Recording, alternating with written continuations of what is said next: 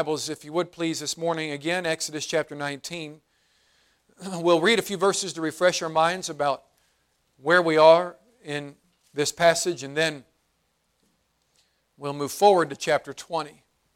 Exodus chapter 19, second book of the Bible if you're still learning your Bibles. And so, right after the book of Genesis, Exodus chapter 19. Let's all stand to our feet if we could please in honor of the Word of God this morning. Exodus chapter 19, verse number 1. In the third month, when the children of Israel were gone forth out of the land of Egypt, the same day came they into the wilderness of Sinai. So remember, 3 months after Israel was brought out of their captivity in Egypt, which we mentioned last week is a picture of us being delivered from our sin, the captivity to it, our captivity to the world, those things that God delivered us from when He saved us. On the third month after He delivered them, the Bible says in verse number 2, for they were departed from Rephidim and were come to the desert of Sinai and had pitched in the wilderness, and there Israel camped before the mount. And Moses went up unto God, and the Lord called unto him out of the mountain, saying, Thus shalt thou say to the house of Jacob, and tell the children of Israel, Ye have seen what I did unto the Egyptians, and how I bare you on eagle's wings, and brought you unto myself. Now therefore, if ye will obey my voice indeed, and keep my covenant, then ye shall be a peculiar treasure unto me above all people. For all the earth is mine. And ye shall be unto me a kingdom of priests and an holy nation. These are the words which thou shalt speak unto the children of Israel. So God, remember, has saved and delivered His people, but now He wants them to be closer. He says, remember that I brought you out of Egypt and I drew you unto myself. And now I'm asking you to take another step. He said, I want to make out of you a peculiar treasure unto me. And He said, all the things of the earth are mine, but you are what I long to possess. And so He asks them to do some things. He says, if we're going to walk closer, if we're going to be closer, if it's going to be more than just being delivered, if you're going to be more than just being saved and on your way to heaven, there are some things that God will bring all Christians to. Some points of decision that all of us are faced with on our walk with God. And one of the first He mentions here in, let's pick it up in verse number 9. And the Lord said unto Moses, Lo, I come unto thee in a thick cloud, that the people may hear when I speak with thee, and believe thee forever. And Moses told the words of the people unto the Lord. The Lord said unto Moses, Go unto the people, and what? Sanctify them today and tomorrow, and let them wash their clothes, and be ready against the third day. For the third day the Lord will come down in the sight of all the people upon Mount Sinai. Chapter 20.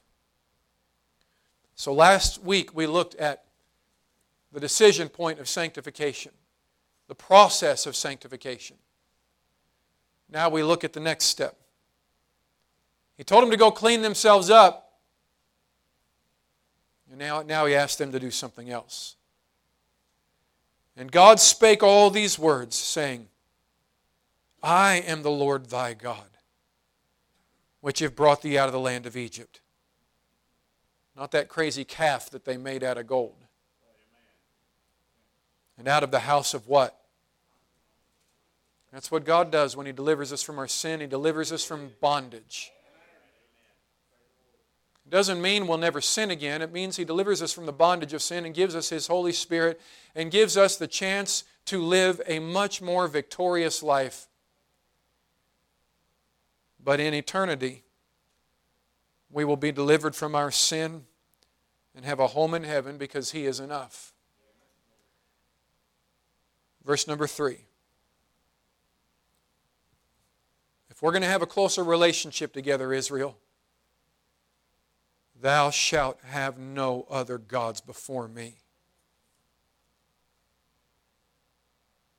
Thou shalt not make unto thee any graven image or any likeness of anything that is in heaven above, or that is in the earth beneath, or that is in the water under the earth. Thou shalt not bow down thyself to them, nor what?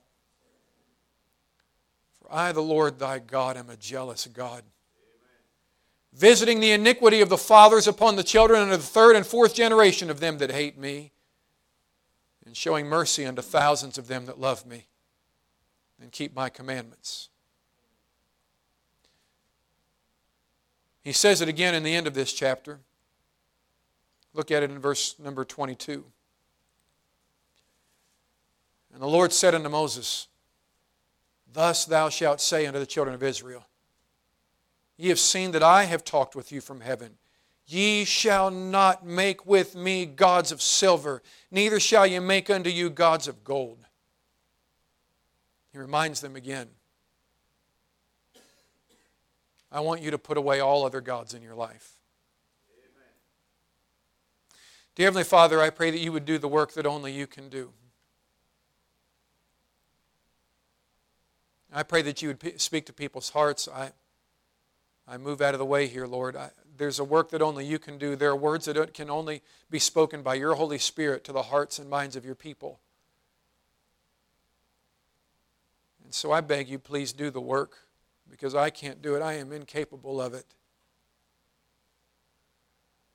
Please do the spiritual work that can only be done by your power. I beg you, please, that you would anoint this service with power from on high. I beg you that you would please fill me and endue me with power from your Holy Spirit. I don't deserve it. Lord, I need it, though, and your people need it. I beg you, please, move in our midst this morning and help guide my thoughts and my speech, Lord. Give me the words to say. Help me not to say the words you wouldn't want me to say. We pray these things as we ask it in Jesus' name, and amen. You can be seated. Now you'll notice if you pick it up in verse number 7 and read the remaining verses up to where we picked it up in verse number 22.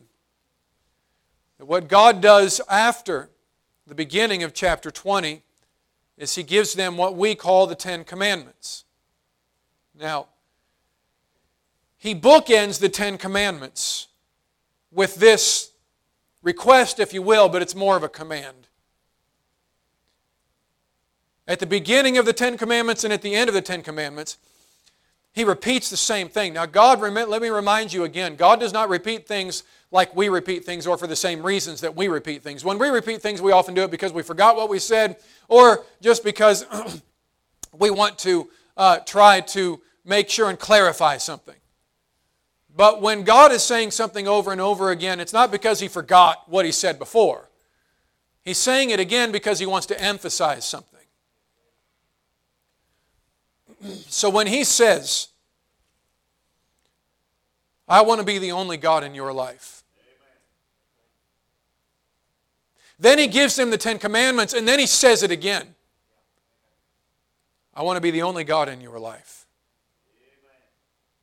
And He commands His people to put away all other gods. Now, why would this be an important thing to express to the children of Israel? Because remember where they were coming out of. They were coming out of Egypt, right? Is everybody okay? So God delivered them out of what nation? He delivered them out of where? Egypt. What was going on in Egypt? They were in great bondage. While they were in great bondage, they were in slavery there. They were being used to make bricks and to build buildings and things of that nature. They were in slavery there. They were in great bondage. Now, remember a little bit about the culture of Egypt. When we look at and hear about the history of Egypt, they looked at their pharaohs as gods. They worshipped them as gods. Are you with me? They believed that their pharaohs were the gods were their gods on the earth.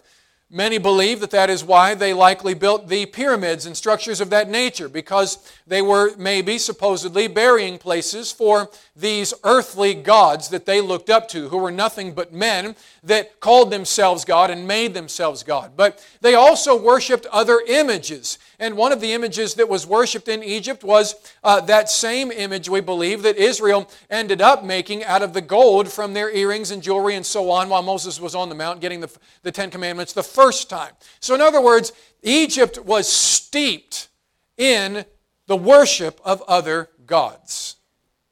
So while Israel is there, they're there for 430 years, approximately. So while Israel is there, they obviously are exposed to this God worship. So as they come out of Egypt, we find that one of the first times that they are brought to a point of decision about loyalty to God alone, we see that Moses is up on the mount and he's receiving the 10 Commandments from the Lord. And what happens while he's on the mount there? The Bible tells us that the children of Israel, while Moses is receiving the 10 Commandments of the Lord, the children of Israel say, "We wot not what has happened to this Moses character.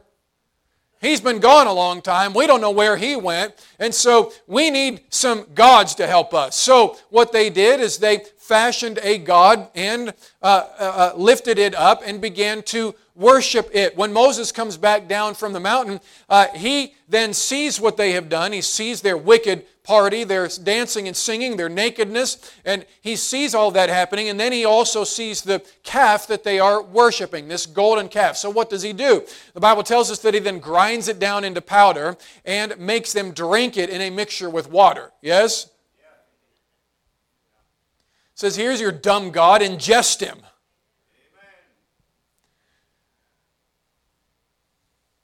So God was ready to destroy Israel over the fact that they had begun to worship one of the gods that we believe they had seen in Egypt.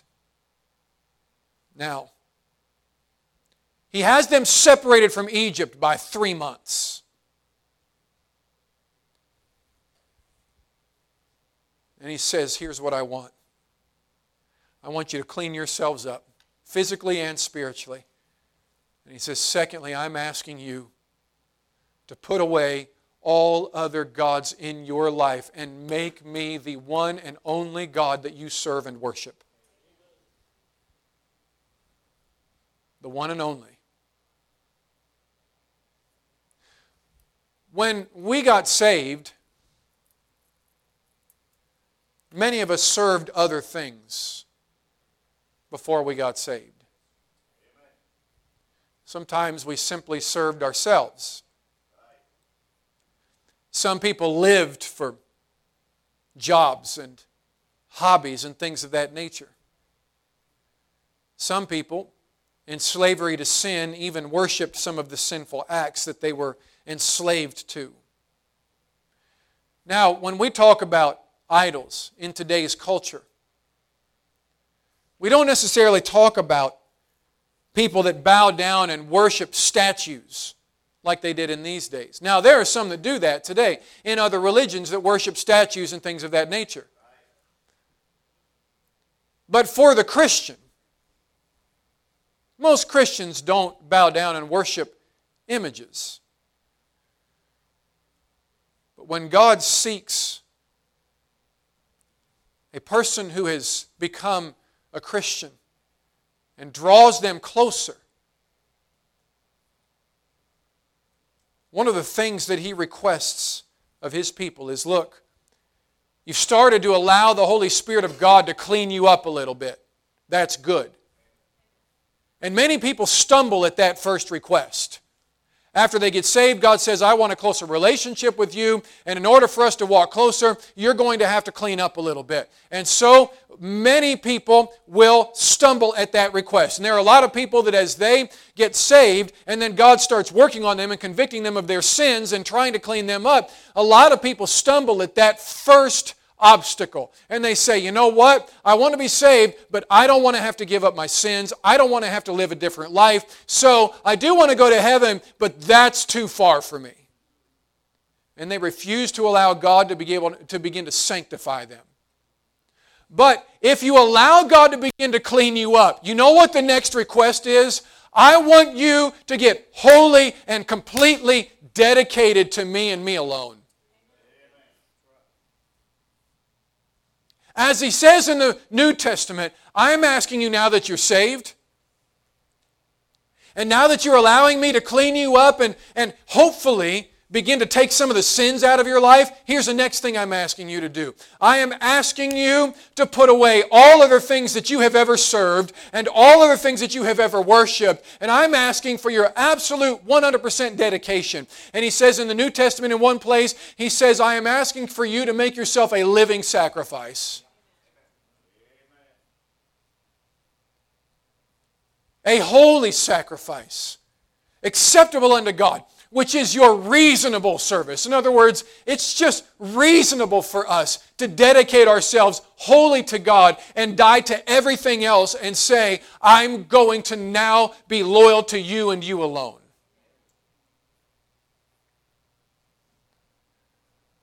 But this is one of the most difficult points of our walk closer to God. Because when God brings us here, He starts asking for us to put Him before our extra time at work and see if we can trust Him or not. He's asking for us to put Him before all other things. So, the Bible says in the book of Hebrews chapter number 10 that we are not to forsake the assembling of ourselves together as the manner of some is, but rather that when God's people are assembling together that we as Christians are supposed to be there. My grandmother believed this so much that when she got saved, she was on the verge of, she had just made enough points. She was a really good bowler. And she was bowling on the amateur circuit. And this was in Indiana, and she got so good at it and had earned so many points that she had earned enough points to go pro in bowling. I grew up watching bowling at my grandma's house. When we go over to grandma's house, she'd have bowling on the TV. And now I have this taste for bowling, and I'll watch it every now and then, and my family hates it. They're like, this is so boring. I'm like, no, do you have any idea how hard it is to do what they're doing? This is awesome. But my grandmother, you see, when she got saved, God started cleaning some things up in their life, and they went through the sanctification process, which happens little by little, obviously. But my grandmother was a chain smoker. She had a cigarette in every room, and when she would go to every room, she'd pick it up out of the ashtray and smoke it, put it down. When she'd go to the next room, there'd be one there. She'd pick it up and smoke it. She was a chain smoker.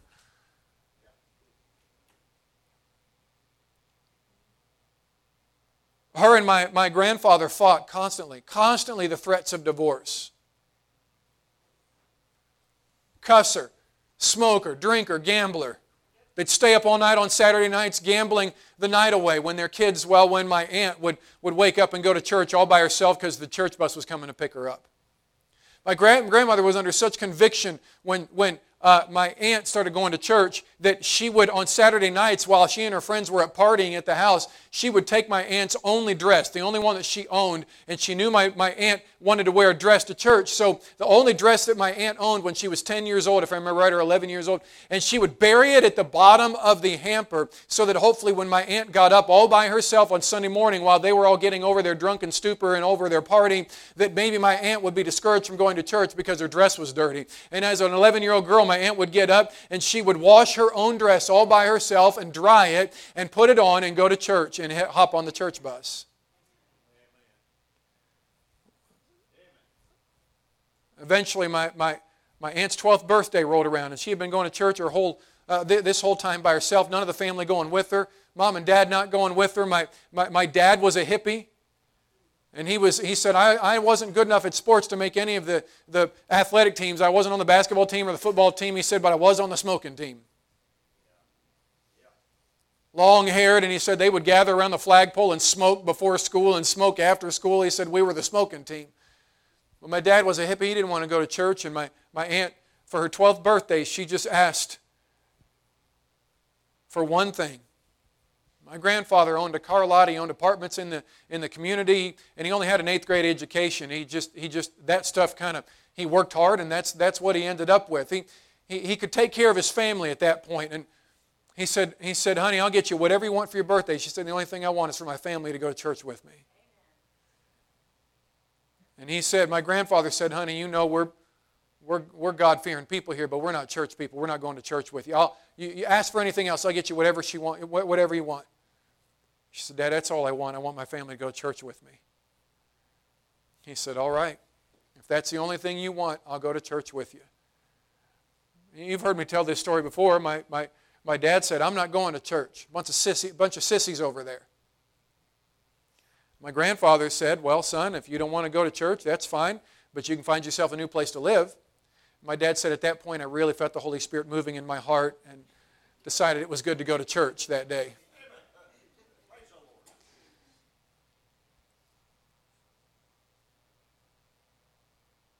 My grandmother was a chain smoker. When she got saved, my grandfather didn't get saved yet. And he watched what was going on in her life, and they used to fight and argue all the time, and she'd cuss him out all the time, and he'd cuss her out, and they just had a time. Grandpa didn't get saved right away, but he started noticing something, and one day he went to church, and my grandmother was getting baptized, and she didn't want to go up there by himself, so he went with her, and they took my grandmother over to the side to get her ready for baptism. My grandfather was left standing up there at the altar all by himself. The preacher came down from the platform and he said, "Sir, why have you come?" Well, he was really just there to escort my grandmother, but at the same time he said the Holy Spirit of God began to get a hold of my heart. And he looked at that preacher and he said, "I don't know what my family just got, but if it'll make my hippie son cut his hair and start respecting me, if it'll make my wife stop smoking and stop arguing with me and stop cussing and acting the way she's been acting, I don't know what they got, but I need what they got." God started cleaning them up. Crazy people. And they hung on to a lot of that orneriness as they got older. But they got saved out of such depths of sin. Some of you might wonder why I have a soft heart towards hard and hurting people. That's one of the reasons. I had the privilege of growing up in a Christian home, but every time we go back to a family reunion, I'd see the ones that didn't get saved and what God brought my family out of.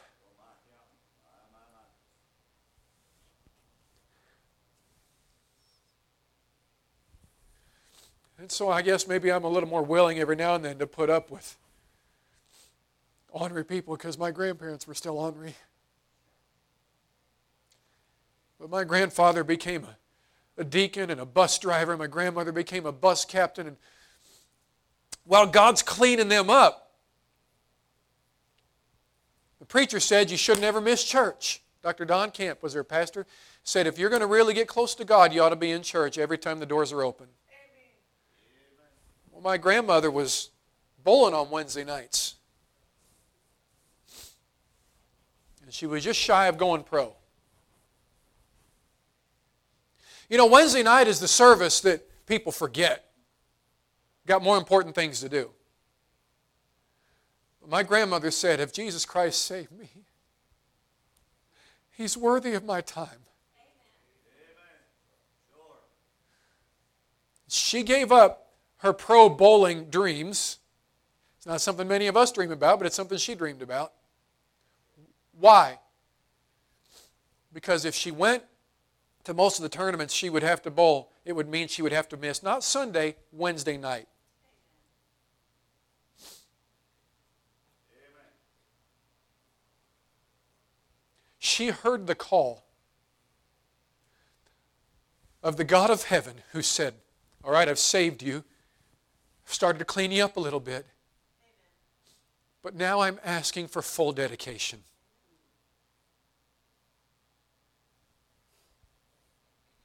And this is that point where many people stop short and say, that's too far. I can come to church every now and then on Sunday. I can read my Bible every now and then. But when I want to look at my phone, instead of reading my Bible, I'm going to do that instead. When I want to pick up a few extra hours at work so that I can have a little more money in the bank account, I'm going to do that instead of going to the church service.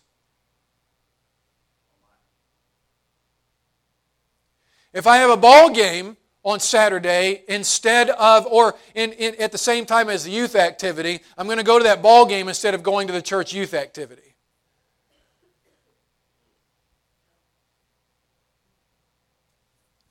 And one of the problems with this is that the more we refuse to dedicate our lives wholly unto God, the more we struggle with all of our worldly connections that we can't break off. And they little by little draw us back in to what we were delivered from.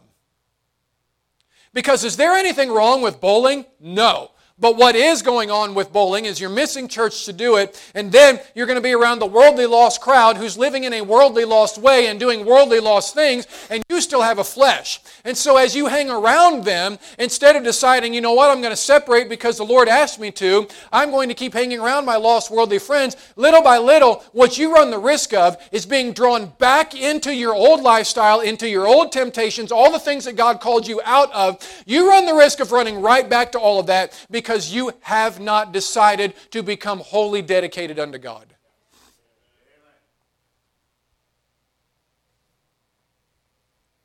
And as long as you keep some of those other gods in your life, you say, well, what is a God? I'm not bowing down and worshiping anything. A God in the life of a Christian is anything that can take the place of God at any moment. So, something you would do instead of going to church. Did it take the place of God? Did you put it before Him? Hello? Why did it get so quiet just now? Did you put something before Him? Yes, you did.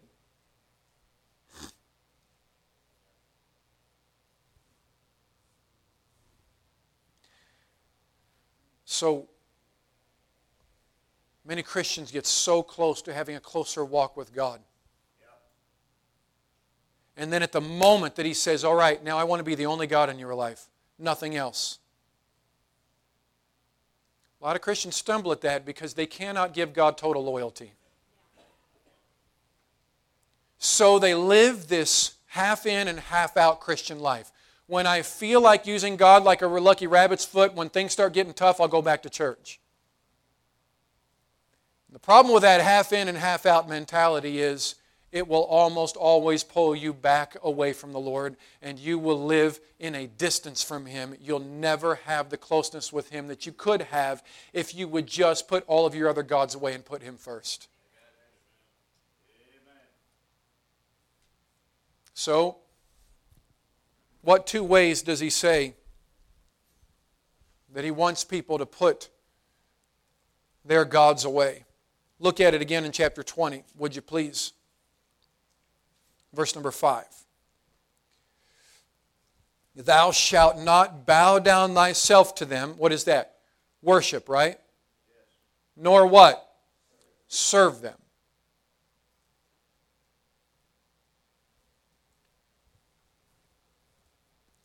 This ends up being a lifelong battle. Because just about the time you put something down in your life that you have loyalty to over God, something else can spring up.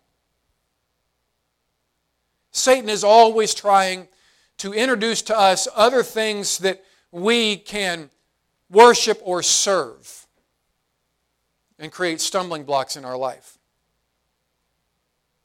And in case you think that I'm preaching only to you, can I use a little bit of a personal story here?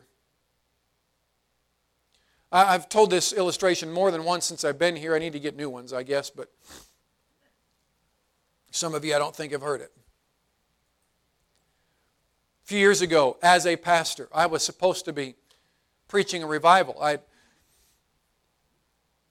preached, I think, the first couple nights of the revival, and then I can't remember if it was the second or third night, but I came that second or third night to preach, and as the service began, I couldn't explain it, but I did not have a peace about preaching the service that night. And I'm sitting there in my chair, and I'm praying and begging God to help. You know, Lord, what do you want me to do? I don't have a peace about this at all. And so the service is progressing, and it was actually with Pastor Joshua Johnson that has been with us a couple times. And I said, Lord, I don't know what to do here. So I walked up to the platform during one of the songs, if I remember correctly, and I said, I don't know what to tell you, but I don't think I'm supposed to preach. And he said, I don't think you are either. I mean, talk about support from your friends, right? But he had sensed the same thing from the Holy Spirit. He didn't believe that it was either time for me to preach or that I just wasn't supposed to preach. And we couldn't tell what. And so we just tried to follow the leading of the Holy Spirit. And he stood up and read a passage. And while he was reading, Holy Spirit of God got into it. Conviction came over that place. And he began to preach on essentially this subject, having no other gods in your life. And he made this statement. He said, a lot of times we feel like, and we know this, we've heard this many times. He said, a lot of times we feel like gods are things that you literally bow down and worship. He said, but the truth is, a God can be anything in your life that if God asked you for it, you couldn't give it up. And when he said that, the Holy Spirit of God brought something to mind that wasn't a sin. I hesitate to bring it up because I don't want, whatever. It just, people get weird ideas when you say these things. But I'm not an expert at this, but for years I enjoyed studying in the Indianapolis area a system of self-defense that comes out of Israel called Krav Maga. And I loved it. I'd go 2 or 3 times a week. I thoroughly enjoyed it. And he brought that to mind. And he said, what if I asked for that?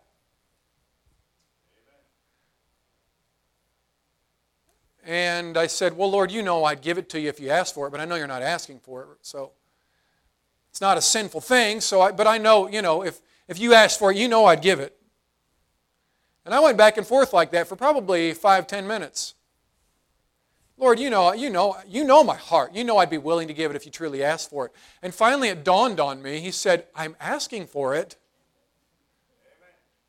I went, but Lord, it's not a sin. I don't care. I'm asking for it.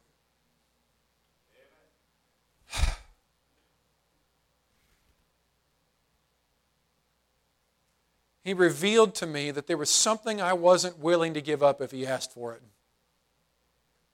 It had become a god to me, something that had taken precedence in my life over him. Is everybody okay?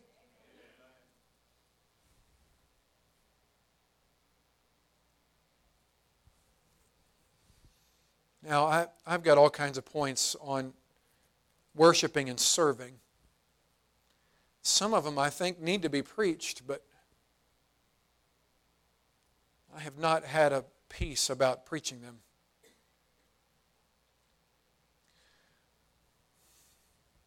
The mind is capable of comprehending many things at once, but the heart is prone to prefer only one thing at a time.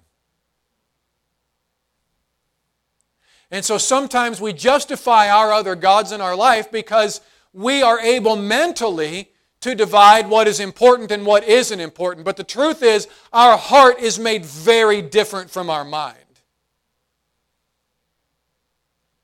And God isn't just asking for us to understand Him or to learn about Him. He is asking for us to give our entire heart to Him. Because God knows that our heart is deceitful, and it is very impossible for a person to have their heart in one thing and another. Our heart works different from our mind. He's not just asking for your understanding. He's asking for your heart. He's asking for your inner being. He's asking for the person that you are to be committed to who He is. No man can serve 2 masters. For either he will hate the one and love the other, or else he will hold to the one and despise the other. You cannot serve God and mammon. Our heart is incapable of caring for more than one thing completely. We are loyal in our heart of hearts to one thing at a time. Love not the world, neither the things that are in the world. If any man love the world, the love of the Father is not in him. Amen. This means He's pleading with us for total dedication to having only one God in our life, the one who saved us, the one who redeemed us, the one who loves us, the one who helps us. He's saying, I want your absolute loyalty. Don't serve anything else. Don't worship anything else. Follow me and only me, and we will have a walk that is sweeter than you'll ever know.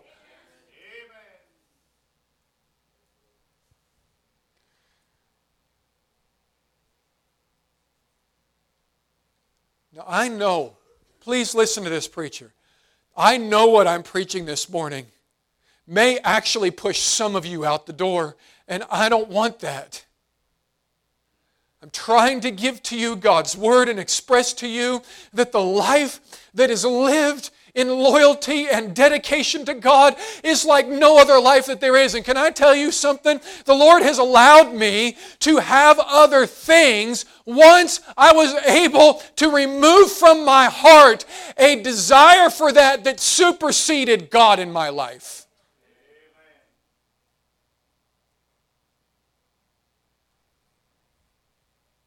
Some of you young men would do these ruck hikes and things over the years. Is there anything wrong with that? Probably not. But if God asked for it, could you give it to Him and say, you know what? You're more important than that. If you can do or have something without caring more for it than God Himself, it's probably okay. But when you're brought to that point of decision, where are you with it? Hello? So if you can go on ruck hikes and not miss your relationship and fellowship with God, and make sure that in your heart of hearts, if He asked for it, you could give it up like nothing because He's all that matters to you, you're probably okay. And if He asked for it, would it hurt a little bit if it's something you enjoy? Sure. Would it hurt to give up your bowling and your pro bowling career? Yeah, sure. But I've said this before. You know what's amazing? She didn't get to do bowling because she wanted to be loyal to God on Wednesday night. Wednesday night. The service everybody skips. Wednesday night. But years later, she took up shuffleboarding when they retired in Florida while she was being faithful to church Sunday morning, Sunday night, and Wednesday night, and became a pro shuffleboarder and is in the Florida Shuffleboard Hall of Fame. He gave her back, actually in heaps, what she gave to him all those years ago. Because she had come to a point in her life where she was no longer loyal to that. God had her. And He could have whatever He wanted.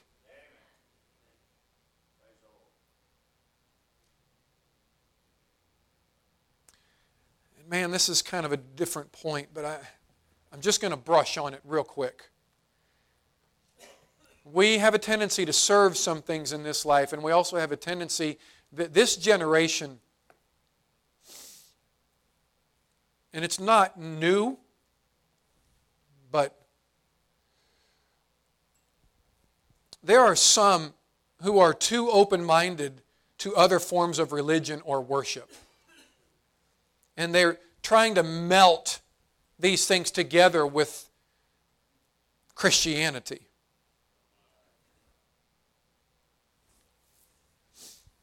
And some today are starting to embrace a style of Christianity that is not in the Bible.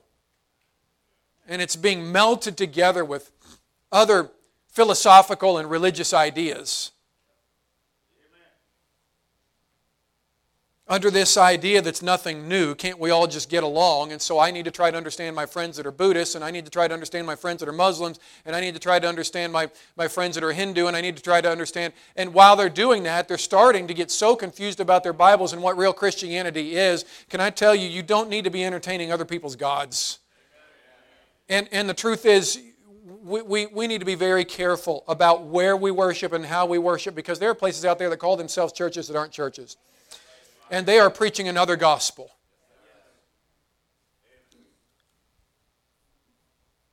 Preaching another gospel.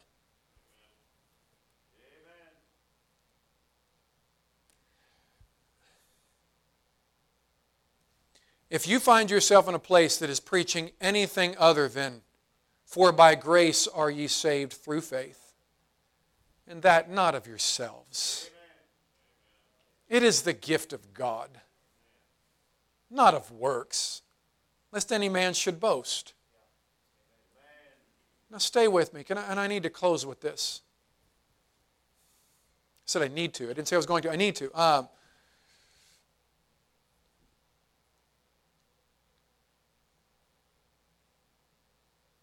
There are churches around here that call themselves Baptists who say that you can lose your salvation if you don't work hard enough and do good enough.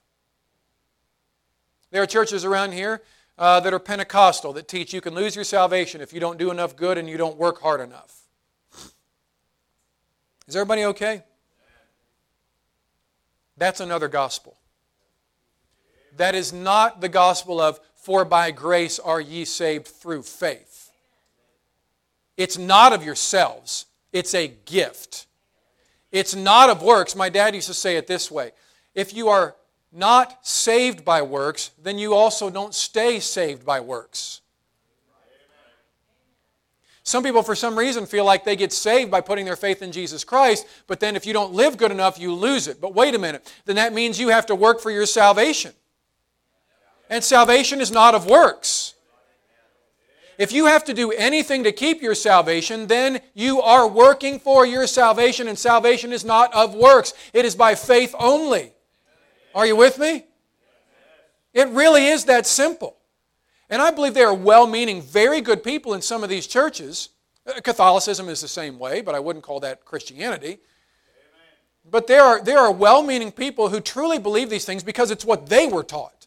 So it's ingrained in them, and they can take a Bible verse and show it to you and see, and they can say, well, see, what do you say about that right there? That's it. And they'll confuse people because people don't know their Bibles well enough yet. And folks will get so lost and so confused on what it means to truly be saved and how to be saved that they end up living a life of misery because there's no way for you to stay saved on your own.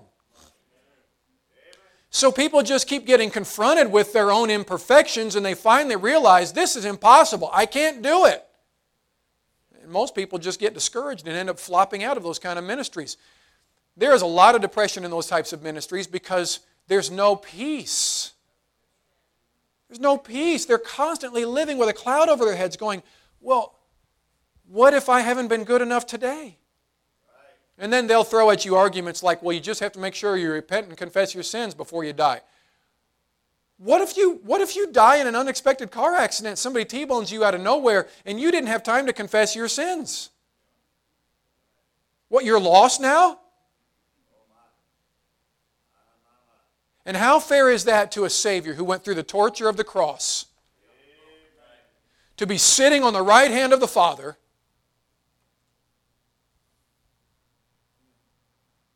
and you come and stand before God like we all will. And God the Father looks at God the Son and says, Son, I know you were tortured. I know I sent you there for that purpose. I know that you hung on that cross. I know you were beaten to the point where your visage was so marred you didn't even look like a man anymore. I know you went through all that torture and horror of the cross in order to redeem that man right there. But unfortunately, it wasn't enough, son. Because he messed up right before he died. Sorry you had to go through all that, Jesus, my only begotten Son. Sorry I sent you down to go through all that, but it just wasn't quite enough for him. He did put his faith in you once, but he also said a cuss word right before he died. So, sorry, bud, it wasn't enough. Hello? That's exactly what some people believe will happen, even though they won't admit it. That Jesus died for you, but if you're not good enough, it doesn't work for you. Well, wait a minute. Then why send your Son to be tortured on the cross of Calvary if it's not still going to be enough? Hello? Why do it? Why send your Son to die for the sins of all mankind if it still isn't enough? Hello? When he sang that song, I went, I can't believe this. He doesn't know what I'm going to preach. We haven't had any conversations. Do you understand? Jesus is enough. He died on the cross of Calvary for guys like me that will never be good enough. And I get to go to heaven not because of my own works, but because one day I realized He's the only way. And I believed that. And I trusted Him. And He saved me because my faith is in Him. It's by faith that we are saved, not by works. And thank God it's by faith and faith alone. Because if it was by my works, none of us would make it. He is enough. And it is absolutely necessary for Christians to understand that you have got to avoid other versions of worship that are different from what He taught us.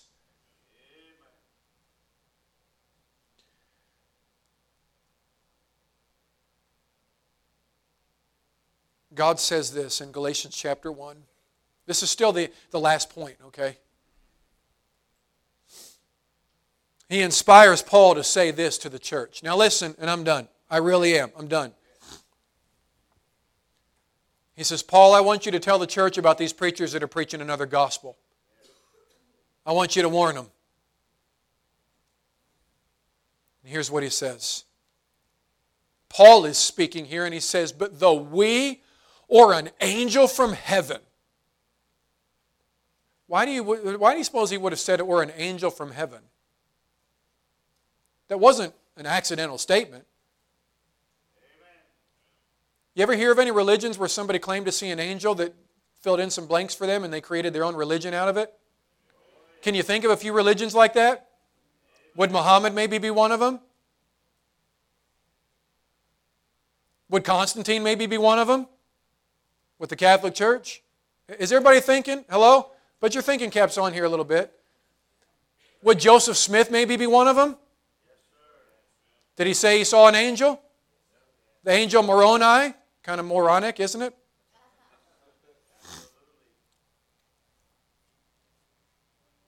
Do you suppose that maybe God knew that there would even be angels that would try to teach another gospel that would try to deter people from going to heaven? Some people say, well, I don't believe Muhammad saw anything. I don't believe Joseph Smith saw anything. I don't believe Constantine saw anything. I do. Anyway, that's a rabbit trail. But though we or an angel from heaven preach any other gospel unto you than that which... Those are fallen angels, by the way. Fallen angels. Demons, okay? You understand? But though we or an angel from heaven preach any other gospel unto you than that which we have preached unto you. Paul was the one who said, by the inspiration of God, for by grace are ye saved through faith. But though we or an angel from heaven preach any other gospel unto you. He says, don't even listen to me if I change what I've already said to you.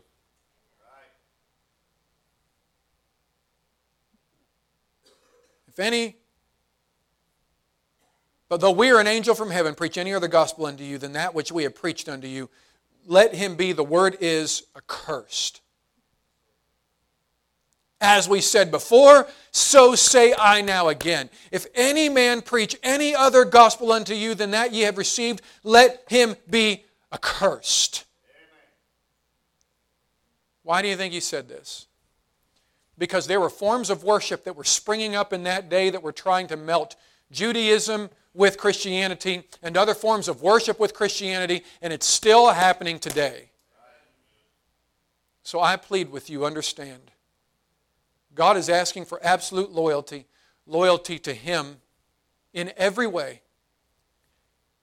And I will tell you, there is no greater life than the life that is lived in loyalty to God Himself. And once we can honestly say, He's enough. He's enough for my salvation. He's enough for my life. He is truly all I need. Then it's amazing some of the other earthly blessings that God can heap upon His people when He knows that they won't go, as He says in the book of James,